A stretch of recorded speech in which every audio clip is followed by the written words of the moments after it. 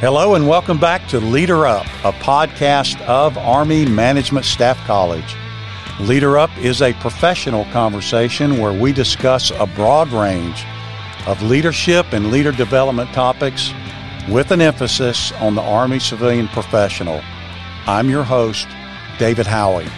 And Leader Up audience, we have a very, very special guest today. This is Mr. Frank Wenzel is our guest, and he is the newly assigned director of Army Management Staff College. And so, Frank Wenzel, I want to thank you, number one, for joining the fight with Army Management Staff College. Number two, for being with us today on Leader Up to talk about Army Management Staff College and the civilian education system. So thank you for being with us today. David, I appreciate having the opportunity, and I also appreciate the welcome. To hear you state that, I'm kind of overwhelmed to think that I get to be part of this team that I've been able to observe. It's just a fantastic place to be in my ongoing Army career. Thank you very much. I'm very honored. And I think I speak for many of my colleagues. We're very happy to have you in AMSC also. Well, great. That's what it's about, is the people. So thank you. Absolutely. So I'd like to start with just kind of your background, what you did in the Army, and what you've done as an Army civilian, because you've been an Army civilian for quite a while. And so what is your background, and kind of how did you start as an Army civilian? Yep. Great question, because our development as leaders, no two paths are exactly alike, but there are some commonalities. I mean, it's common to find, individuals around Fort Leavenworth who served a couple decades in uniform, and I'm one of those. Retired as a colonel in 2008, and honestly, I felt that the majority of my development has come since that point. I would not have thought so in 2008, and maybe we'll have a chance to talk more about this in this interview. But my military background, my civilian education before I became an officer, and since, all essential parts. I mean, training, education, and experience are all pieces of making us who we are. Since my retirement in 2008, I was a seminar leader in SAMS. Spent 8 years in Army Leader Development Division of the Center for Army Leadership. Extremely important preparation time for being an AMSC. And then for the last 7 years, I've been the deputy director of the Combat Training Center Directorate over in CAC-T. All these pieces, there's not one part of it I can do without to bring me where I'm at. One thing I'd like to mention that is extremely applicable from my active duty years, I had 3 jobs really where I worked in very close proximity to some of our most senior leaders. Watching how those leaders invested in their subordinates, how they spent real time thinking of succession planning, especially how they managed their time, what they delegated, how they trusted their subordinates, who they let into their inner circle. I was able to observe and grow from trying to adopt some of these myself. So you just don't know sometimes the situation you're in until looking back in hindsight and realizing the seminal moments that cross your path that you didn't realize it when you hit them. And so you mentioned when you retired from the Army and became a civilian, and you said that there's so many development things that you witnessed, encountered. Can you just tell us a little bit more about that? Things that you've seen since you retired and became an Army civilian that are kind of sticking with you now as you step into this role? Yeah, absolutely. I highlighted the time at the Center for Army Leadership beginning in 2008, working one of the principal authors of 2 iterations of the Army Leader Development Strategy. So that required not only the academic work to look at the domains of the institutional operational self-development domains, but as I mentioned, the training, education, experience, how do these interact to come to realization that education doesn't just take place in the institutional domain. Training doesn't just take place in a cross of the institutional operational domain. Self-development, there's a piece of all of these in all of these. So to come to that realization, everything is a value, and we're not talking about stovepipes of individual development. Okay, now I'm going to do my education time. Now I'm going to do my training time. No, during training, there's a piece of education. During education is a piece of training. Now, one might have a capital E and a small t, and then it's reversed to capital T and small e. But all three play during the various times we're spending during our careers in the various domains. And now working in the institutional domain, in an educational institution, I'd be remiss to think training is not a part of this, because like when we're educating supervisors, training and management are part of the education. And if we stovepipe these things, we're making a mistake. And when they get back to the real point of application in their ongoing careers, we've done a disservice. So coming to that realization, as well as learning how to work through the Army system, these are documents that are signed by the Secretary of the Army and the Chief of Staff of the Army. So having to learn the mechanics of how to work through the Army's systems has proven extremely valuable. Very few people love that aspect of the job, but as leaders, we can't do without an understanding. So in CTCD, it was interesting to go from the purely institutional domain back to the training domain in a support fashion and be able to apply a lot of what I've learned. And then again, find out my development just continued as I, approach the time where I'm coming back here to AMSC. So all is of value, all is applicable. The training, theory, the experience all come to bear.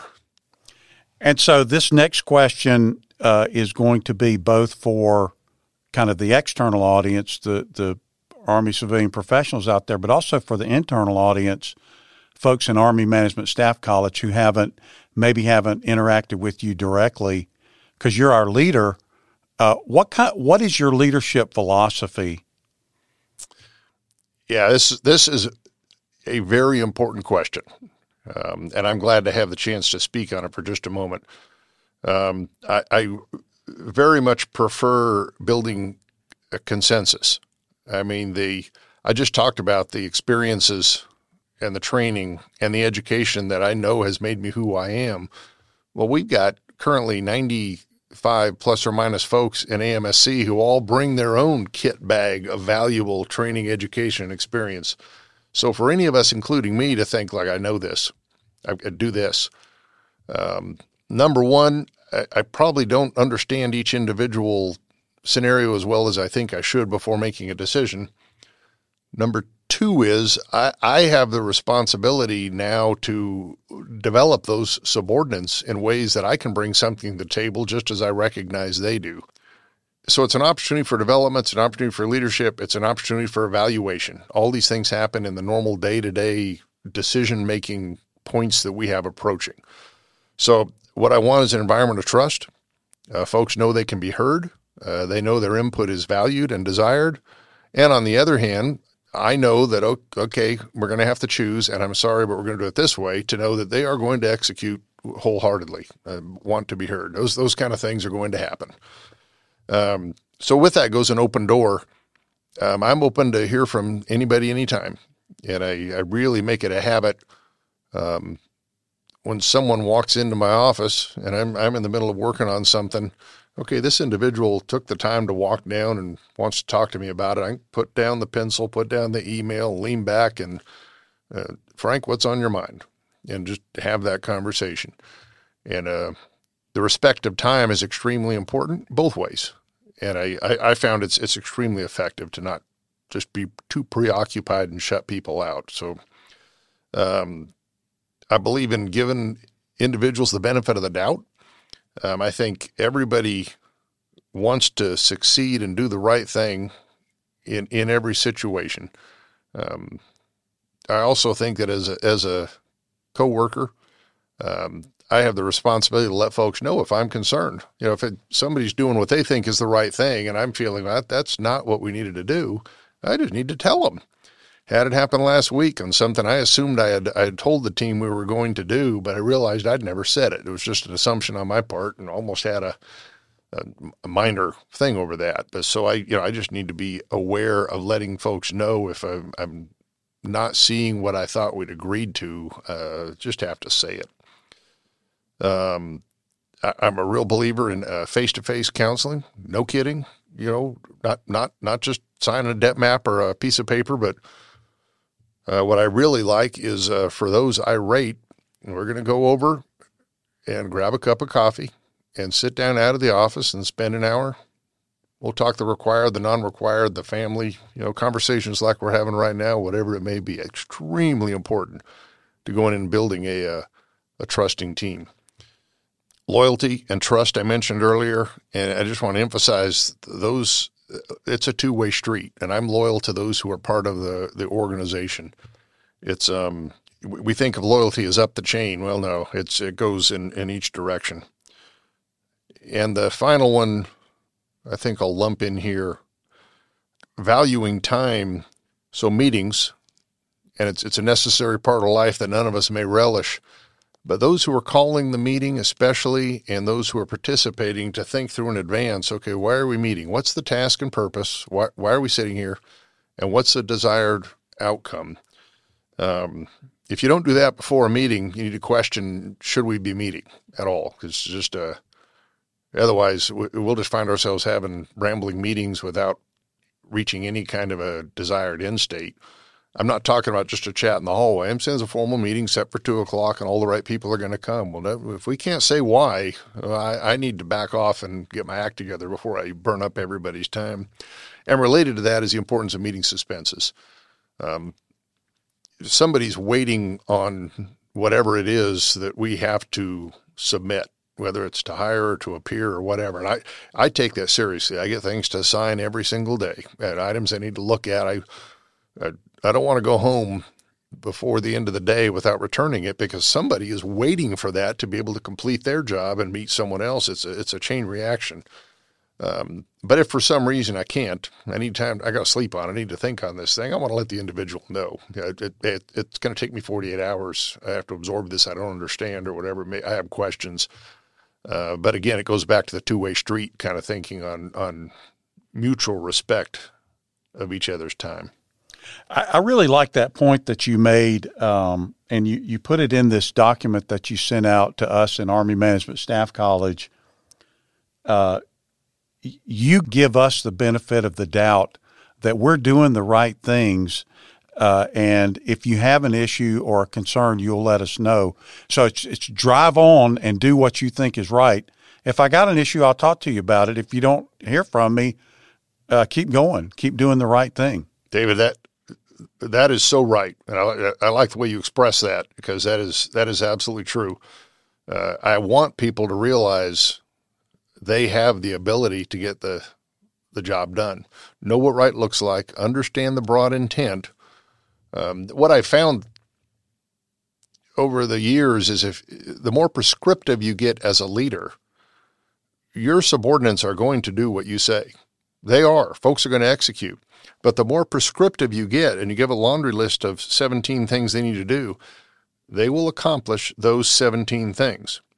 Now, trouble is, I as the leader don't know items 18 through 50 that I should have included. That individual knows what they are, but folks get so tied in on doing the things that I said the individuals must do versus an understanding of an intent, a shared understanding. Outcomes are defined. You apply all that you know to figure out how to get there. Oh boy, the exponential growth in mission accomplishment understates it, because oftentimes there's an application of excellence that far exceeds what you thought was even possible as a leader if you unleash people and they understand what they're supposed to do and can just have the freedom to do it. And you mentioned if I have a concern, I'll get back to them. Sometimes, and I may have mentioned this earlier, I find I have to go back and reflect myself. Was I clear in my guidance? Maybe the way they're doing it makes more sense than what I was thinking. So oftentimes I'll do a little period of self-reflection before I say anything, because sure enough, folks want to do what's right. And that includes what the boss says. So sometimes it's worth saying, well, does the boss need to say anything at this point? Maybe this is working in the right way.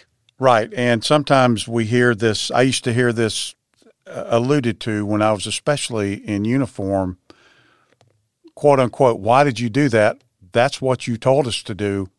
yes, I know it's what I said, but it's not what I meant. That's it. And then you have to go back and adjudicate something else because it's that being over prescriptive. Yep.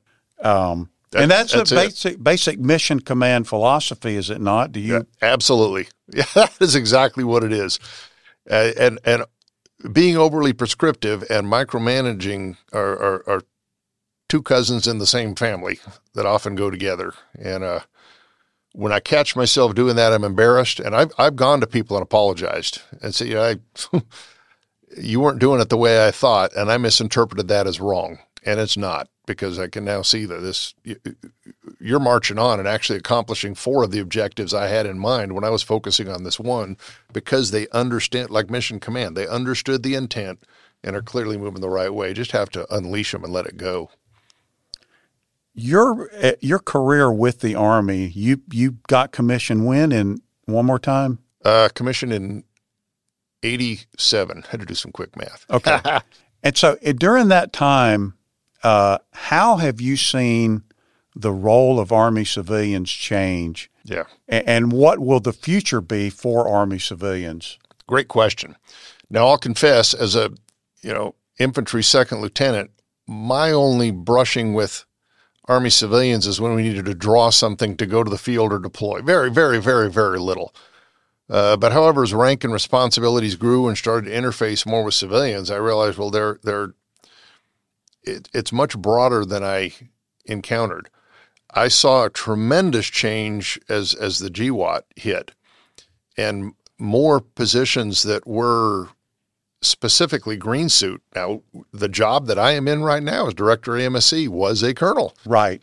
And when I came into the Army, okay, this is among a long laundry list of positions that transitioned from green suit to civilian for a myriad of reasons, all right and correct, that have transformed the ACPs from being managers and executors and administrators, all still extraordinarily important to the operating functioning of our Army, but also throwing in far more as leaders, senior leaders, with a needing necessary leadership skills in order to execute those missions. I think it swung far more that way throughout the course of my career. Now, again, I'll say tainted by the fact that, when you're down as a platoon leader with a limited scope compared to when you're a colonel with a bigger one, and now as, through the GS ranks, different perspectives influenced what I think I was seeing, but it's been backed up by as I've done research as well. Great question. And so Army Management Staff College is the proponent for the civilian education system. And so people out there who are in the Army Civilian Corps, they look to us for the civilian education system, the classes that we teach, and all of the other guidance and advice that we might give them. So here we are in 2023, and what is your vision for what the future of Army Management Staff College and the civilian education system? What should our future look like? What is your vision for where we should be, where we need to be in the coming years? Yeah, this was actually on my mind before I even had an inkling that I would be part of the AMSC team. What we need is that the AMSC experience, civilian education experience, is a sought after and essential part of meeting the current and future needs of the Army on an individual basis, so that that GS-11 aspiring to enter management and supervisory roles leader, as well as the Colonel GS-15 SES, both looking inward saying, we need to get our people into CES. It is value added to the Army, and I want to be able to quantify that and show that. And we're working on various modes of research to be able to show data supporting what we intuitively know is correct. I spend time every week, make a point of it, of getting into seminars, whether it's virtual, live, Blackboard. I am so encouraged when that happens. Part of a position like this, you spend a lot of time in meetings and talking budget requirements and out years and numbers matching up. That's just absolutely essential and things that, I have to do. But to spend time in the seminars and get back to the basics and realize here is where we're showing our value to the Army. It's investing in the development of today's and tomorrow's leaders. Those individuals then go out and they realize they had an excellent developmental experience, so they want to come back for the next level of CES. They're also counseling their subordinates now and in the future that you need to do this. So we need to keep investing in the successes that we have, as well as furthering the mindset that CES is not only worth the investment of time to in attendance, it is essential. And if someone wants to be an effective leader, they need what AMSC offers. That is the feedback that I get from, as I talk to individuals graduating from our courses.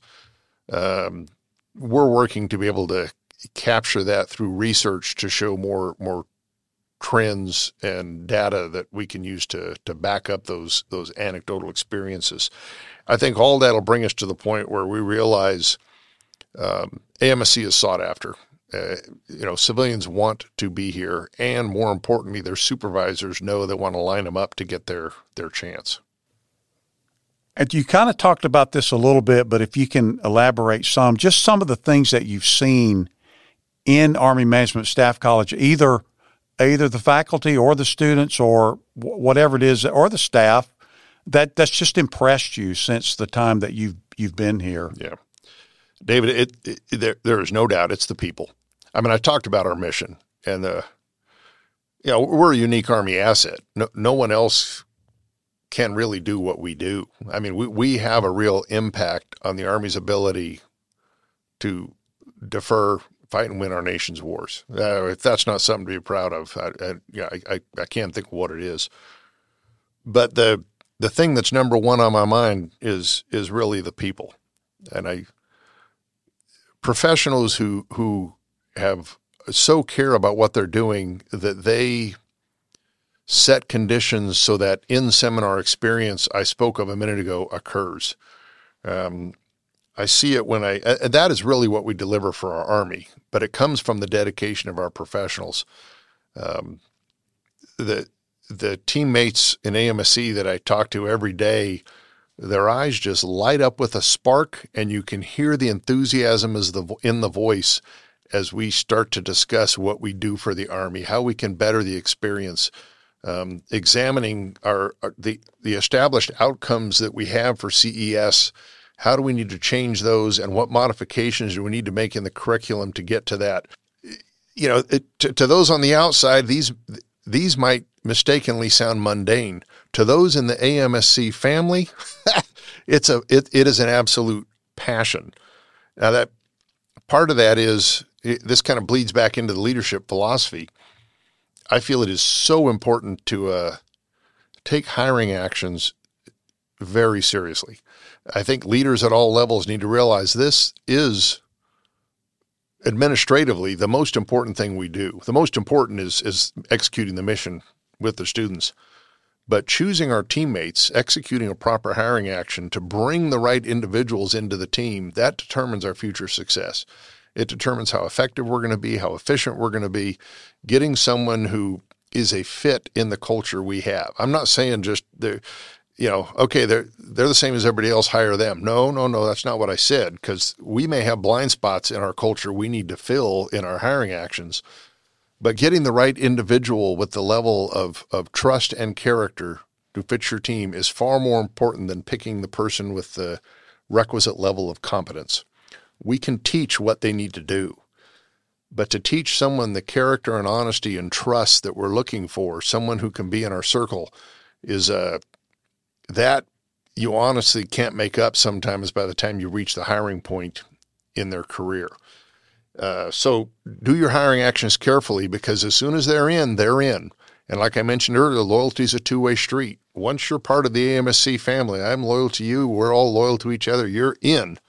So we have the one opportunity to pick the team carefully, taking all factors into account. It's a sad thing. We've all seen it when a hiring action happens and it's just not a good fit from all perspectives, not putting blame on either side. We can get it right. It just takes some time and take it seriously. Let's talk about maybe the short-term or intermediate future for Army Management Staff College. And we'll talk about the 3 delivery modes that we're doing now, and just what are they, and is that kind of what our future is going to be for maybe 2 years, maybe 3 years down the road? Yep, great question. And yes, we will continue with the 3 delivery modes, being resident here at Fort Leavenworth, the mobile education team, where we deliver a resident-like, and I'll get back to the like in a moment, experience at a point of need. So, for instance, we'll go to Fort Bragg and have a mobile education team there where we're giving a resident experience, but it's not here at Fort Leavenworth, it's at Fort Bragg. And the final being purely virtual, online train. Now, we'll continue to meet the Army's requirements at the point of need. And right now, METs are showing that they're popular given the demands of people's time. And we're going to institute blended options where we have part of that resident experience is virtual, and then there's also a resident in-person experience. So more to come on that one. One thing I want to make sure we include in our thinking as we evaluate how to get the right balance of resident, MET being that mobile education team, and virtual. When we conduct a virtual offering of a course, everybody, by and large, is from that location. So if we go to Redstone Arsenal and conduct an intermediate course, well, everybody's from Redstone. When we conduct a resident course at Fort Leavenworth, what we're seeing is people are here from all over the world, literally. You have folks from Korea, Germany, Texas, and so the level of experience and discussion and the development that occurs by being able to draw on that larger base of experience versus with a MET, everybody, a lot of them know each other. It's just, it's the way we do it here, et cetera, kind of things can set in. So it's just something to consider among one of many considerations on what is best for our Army as we continue down the road and evaluate our balance. But yes, the 3 will continue. There's no doubt about it. Right now we're working to get that rheostat correctly adjusted to meet the needs of the Army of how many resident seats, how many MET, and how much we should rely on virtual. And I agree completely that teaching a MET is completely different from teaching a seminar here at Fort Leavenworth. I've seen it. And sometimes because people are in a seminar with others from their installation, there's a little reluctance. The candor maybe suffers a little bit because of that. Yep. I understand. It's only natural. Right. Yep. And it's been amazed to sit in a resident seminar and watch that play out. Right. And folks drawing on the way they did it. And when they're open, and they will be by the time the seminar ends, to say, well, I never thought of that. Yeah, those kind of moments, very valuable. The other thing that can happen at a MET that surprised me is kind of this internecine fighting that we're not aware of when we go in. These 3 students were at each other's throats the first week of a MET that I was doing. Come to find out, 2 of them worked for the engineers, and the third one was the pool manager, and they didn't get his pool opened, and so they're fighting the whole time. And the second week I said, "What's going on?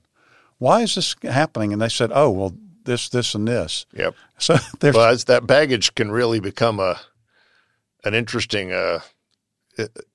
It's something you'd have to deal with. Right. Yeah. Yeah. Illustrates the point, I think. And we want to provide options for the members of the Army Civilian Corps out there so that regardless of their lifestyle or job, they have some way to get their CES done regardless. David, you're right, and we always will, because we know there are folks who just can't get away for a variety of reasons. You met them personally. Somebody may own a hog farm, and somebody's going to feed the pigs in the evening, and that's right. part of his He took the job and this is part of his life, no travel. Well, okay, he needs the opportunity as well. Yeah, the three modalities will always be part of our offerings.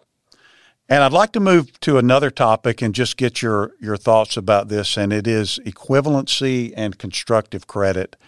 Because if I've gone through certain PME courses, I can apply and not have to go to a CES course. Obviously, we see the benefit of that. It's time. You don't have to devote that time, but there's a downside to it also. And so where do you stand on that, and kind of what would be the reasons that we might start moving away from that as a policy? Yep. I'm starting to reopen that conversation. I mean, I've already started with our stakeholders, and I think it is time to reopen it. I'm one of those who took credit, did not attend CES. In hindsight, I realize, boy, I could have done a lot better than being OJT'd along the way in the beginning.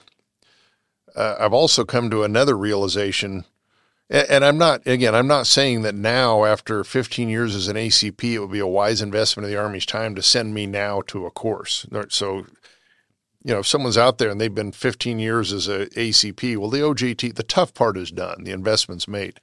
I'm saying I should have done it in 2008 when I first became an ACP supervisor. And there's a number of sides to it. One side is, I understand, and I was there saying, I'm a leader. I'm brigade. I've worked at these levels. What I overlooked, though, as part of that, but recognizing in hindsight, there were holes in my development that I didn't know weren't there. I had blind spots. Merit system principles. I could go through a laundry list of things and arguably supervisor development education will fill in some of that. There's also another aspect to this is the students in the seminar could really benefit from the prior service individuals' presence in that seminar. I can't tell you how many times, students in a seminar when I've been sitting in, man, I wish my boss could really benefit from this. Well, come to find out by talking in the break, their boss may have been a, retired lieutenant colonel who started as a GS-12, is now a 14 and never had to do CES. So the element of the Army investing by having individuals who are prior service, because there are a lot of us, but to say they never do CES, well, we've taken a large part of necessary educational experience out of the CES seminar. If it's only people who are 100% civilian background or something that didn't garner credit, we're lacking. And the experience is not what it could be. In hindsight, I really realized that I could have done better had I been through CES. And I'll even be so, arrogant to say some others may have benefited from their CES experience had I been there for those weeks in the seminar. So both were missing. So it's just a matter of reopening the conversation. Things have changed over the years. And as I said, as the role of ACPs has evolved over the decades, I think it's a good idea to go back and revisit this thinking. As we start winding this conversation down, I want to ask you a question about another question about leadership. And it's, can we teach leadership? How can we teach leadership? Can I take someone, and how do I do it to make them better at being a leader? Yeah. That's a question that came up last week at the continuing education for senior leaders course that we offer here. And somebody asked that from the audience, are leaders born or made? And the answer is, yeah, absolutely. It's there's nothing that excluded from building the leader. And the path to get there looks different for every single individual.